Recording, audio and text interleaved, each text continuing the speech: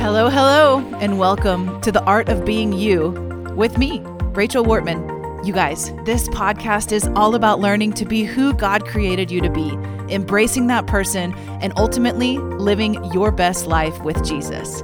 We've got a lot of great content today, so let's get to it in The Art of Being You.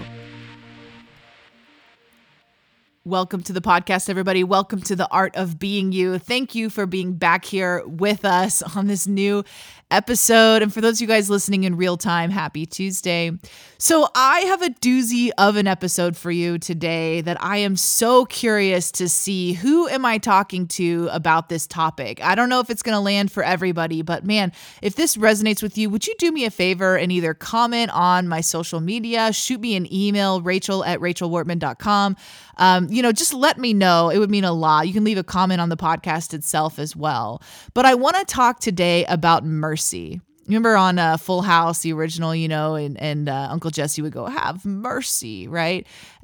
Today we're going to talk about what it means to have mercy. This is something God has been really beating me over the head with over the last few months. And I say that with all love and kindness, right? Of course, he's a good God, but sometimes he kind of grabs us by the shirt a little bit and lovingly makes us look at something we don't want to look at, right? And I guess I should give a little bit of a backstory to let you guys know kind of my personality. For those of you guys that don't know me in real life, my personality, I am a very justice-bent person. I have always seen life in black and white, and the white is, the light of the spectrum is what I believe to be true, and the dark part of the spectrum is what I don't believe to be true. And I have at times been guilty of being very stubborn to even acknowledge there could be any light in the dark side of the scale. That's kind of how I'm wired. I mean, all of my closer friends at different times of my life until I met the Holy Spirit really would point this out to me and say, look, it's exhausting how black and white you are. It's like you are just convinced of your rightness all the time. And if anybody has a different opinion, it's like, that's it. When I met the Holy Spirit, I began to realize that I could draw on the empathy of the Lord, that I could have a little bit of a softer approach, went through several rounds of very kind and loving rebukes from spiritual leaders and calling this out in me, which needed to be called out. And I kind of, merged myself into, I grew into the kind of person who was able to see both sides when I chose to see both sides or chose to look at both sides. Now, my husband is like Switzerland. He's always capable of seeing both sides. So maybe part of this is just being married to him for so long that I began to realize there's more going on than my snap judgments. I'm a discerning person, and that sometimes comes with a lot of judgment as well, right? Discerners need to learn to let go of the judgmental side of their personality. And I'm sorry if I'm calling you out, but it probably needs to be said. A lot of times our suspicion and our first snap judgment we think is discernment from the Lord, and we can be a little bit polarizing as people. Let me just, say it as graciously as that. So I really felt like I had grown into what I perceived to be a merciful person over the years. When I lived at home, my mom would always say to me, you really don't have any mercy inside of you. And I don't know if that's like the best thing to say to a kid. It wasn't a wounding thing. It just was sort of like, I don't think you're wrong. Why would I give mercy to someone who doesn't deserve it? Except that the fundamental definition of mercy is extending something to someone who doesn't deserve it. But never mind that, right? In my world, it was, look, if you don't deserve it, why would I do this? What possible gain would I have? Of course, over the years, that part of me has softened tremendously. But there's still a little twinge of that in me, right? I do believe it's sort of like the nature of my personality. So I'm kind of always fighting that a little bit. And specifically, the closer to me that you are in proximity, right? So it's very easy for me to be merciful to people that I don't have to see or live with. It's very easy for me to be merciful with people who I don't go to church with, right? People who I don't see on a week in and week out basis. That is a different kind of mercy. Well, over this fall, the previous fall, I found myself in a situation where some family dynamics and things like that, where I realized that I needed to do something differently. I found myself feeling so black and white about my opinion with people who are, sort of lifelong journeying with me. Like I can't do anything about the dynamic of those relationships.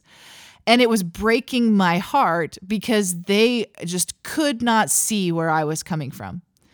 And I came to this point of realizing it's not black and white, right? It's two blacks or two whites. There's two sides to every story. And sometimes there's even more to that because we're all bearing witness to the same thing from our own vantage point. And if I'm going to be like Jesus, I have to make space to accept that their perspective might not be mine.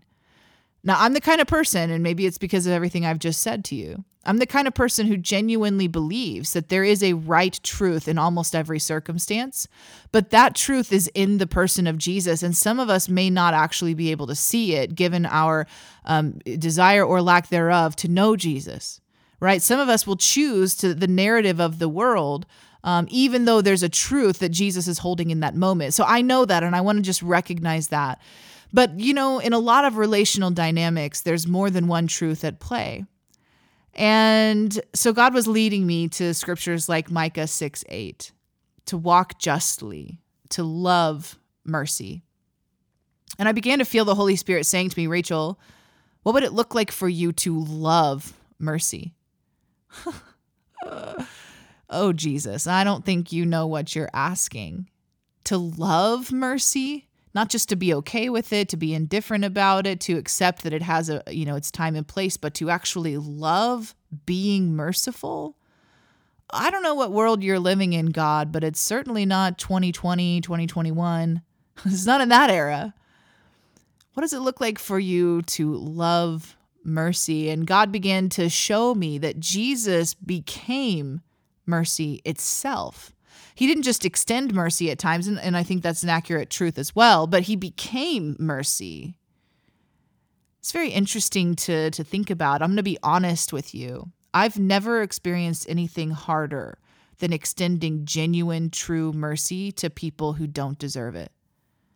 Maybe you have. Maybe that's just because of how I'm wired, like I shared earlier, But for me, I'm not sure I've experienced anything harder than extending true mercy.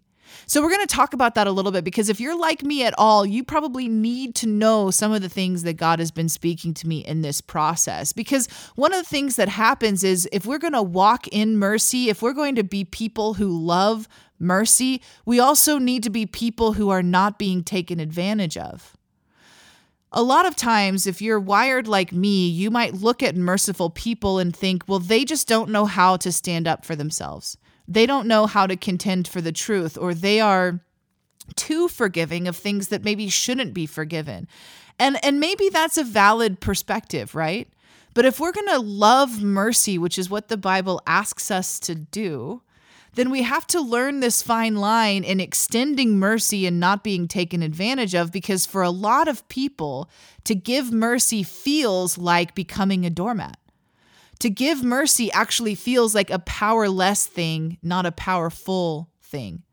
But I want to say to you today that giving mercy is always from a place of strength.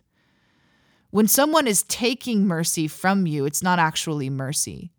They might be taking power. They might be taking advantage. They might be manipulating you. They might be, pulling on your heartstrings and asking you to let go of something that matters to you for their own peace of mind for whatever reason.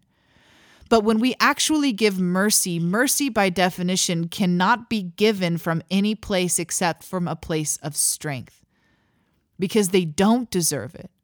And because they don't deserve it means that you recognize who they really are. So it's not something that you do to be taken advantage of. Mercy is not a lack of boundaries. Mercy and forgiveness, I'm talking about like merciful forgiveness, right? We can forgive people and just say, you know what, I have no desire to be in your life anymore, and I'll forgive you, and we'll just kind of part ways and leave it at that. And that's okay. That's needed sometimes in life. But there's a higher place as well that if we allow ourselves to become strong enough in the Lord, we can actually extend the mercy that isn't deserved. You guys know I'm a huge proponent of boundaries. I did an episode of boundaries just a couple episodes again, and I stand by boundaries hardcore. Like, it's a huge foundational thing in my life. But in this process, what I felt like the Lord was saying to me was, Rachel, there's actually a level above boundaries that you can get to in your heart, and that's mercy. That's mercy. But he said, you can't get there until you become so strong in me, until you let me become so strong in you, that you are walking as though we are one, as though you're not lacking anything. So when you're around this difficult person or these difficult people, you're able to live from a different perspective, because it's not about what they're taking from you or what they're doing to you. You are now in me, and you are extending mercy to them as though it was me extending mercy through you. Now, listen, guys, I'm not suggesting everybody just pursues this. This is very, very difficult, in my opinion. I don't know. Maybe you guys are mercy experts and I'm just over here lagging behind on this. That's okay, too. But for those of you that are like me, I think you're understanding the gravity of what I'm saying. See, boundaries are helpful. They protect us. They give us our power back, right? They help us to make our own decisions. And when I say give us our power back, I'm talking about our autonomy. When we're in a difficult relationship that needs a boundary, a lot of times we feel like we don't have a voice in that relationship. And so boundaries help us be able to say, look, this is what I'm going to do or not do. And there's a place we can rise to, I would say, for lack of a better word, above the place of boundaries, where we are extending mercy. That does not mean we're extending trust. It doesn't mean we're extending proximity, but we're extending mercy. How do you do this? What does it look like? I think more than anything, it has to do with what's happening within our very selves. Mercy is not pity. It's not looking at someone and saying, oh, you just can't get your life together. I guess I'll be merciful to you. Mercy is not pity. It's not self-righteousness either. Like, I'm so great and you are so bad, and so therefore I'm going to, extend my scepter and bequeath unto you mercy, right? No, it's from the heart place of saying, you know what, at the end of the day, all of us are standing on the other side of the cross, needing Jesus' sacrifice to make us whole. And maybe in this moment, in this dynamic, in this relationship, I'm standing on the cross with Jesus, united with him because of what he's already done in me, and extending a bridge to you to be able to maybe experience that for yourself as well. That's mercy. That's mercy. We can do this from a place of self-empowerment. And again, what I'm not at all using the worldly verbiage of that. I'm using that in a way of saying, in our self-control, we get to make the decision, right? We're not obligated. I think this is interesting. We are obligated to forgive. We're invited to forgive. We're obligated to forgive, right?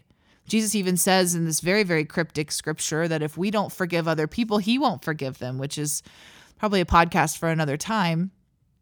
But there's something about our role in forgiving that's important to the Lord, but we're not obligated to give mercy. I believe mercy is something that happens, that it's a byproduct or an overflow from intimacy with the Lord. When we're close to his heart, we begin to think like him, and we begin to realize the types of decisions people make when they're a mess, when they feel trapped, when they're powerless, when they feel like they don't have a voice, when they feel so wounded they feel they need to walk on everybody else to feel good about themselves, whatever the case may be. We begin to be united with Jesus and see that person from his perspective, and something else comes out of us. It's no longer black and white. It's sort of this muddled taupey gray. And we have this opportunity to be like Jesus in that moment. I feel like it's a good time to just reiterate to you that powerful people do not let themselves be manipulated, but yet they can be merciful. See, powerful people, this is what we want to be, right? And when I say powerful, I don't mean because we take it from someone else. It's because we recognize who we are. We recognize we are one with the Lord. We recognize there's no weapon that can ever be formed against us that can actually prevail because we are in Christ Jesus. We recognize that everything we do is from the throne of God himself, the God of the universe. See, when we are powerful, what we're doing is acknowledging the power of Jesus that is within us. It's not for our own gain. It's not something that we wield for our own control. It is being a conduit of the one who is all things. You, my friend, are so powerful. You are so much more powerful than you think. Your voice is so powerful to the Lord. You have autonomy. You have this ability to make your own decisions. You've been given self-control, and therefore you get to decide how you're going to be.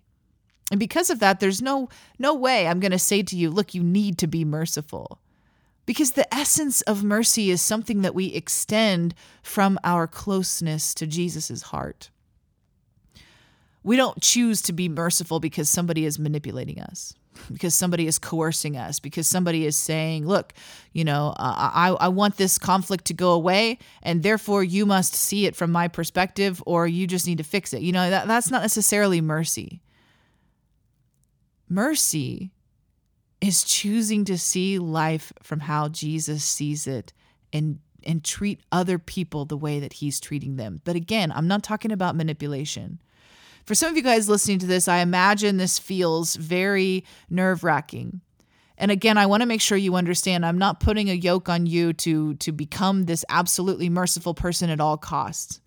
What I'm just saying is I want to throw a little, hook into the future like we talked about last week. I want to just have an anchor point for you to think about in a different way.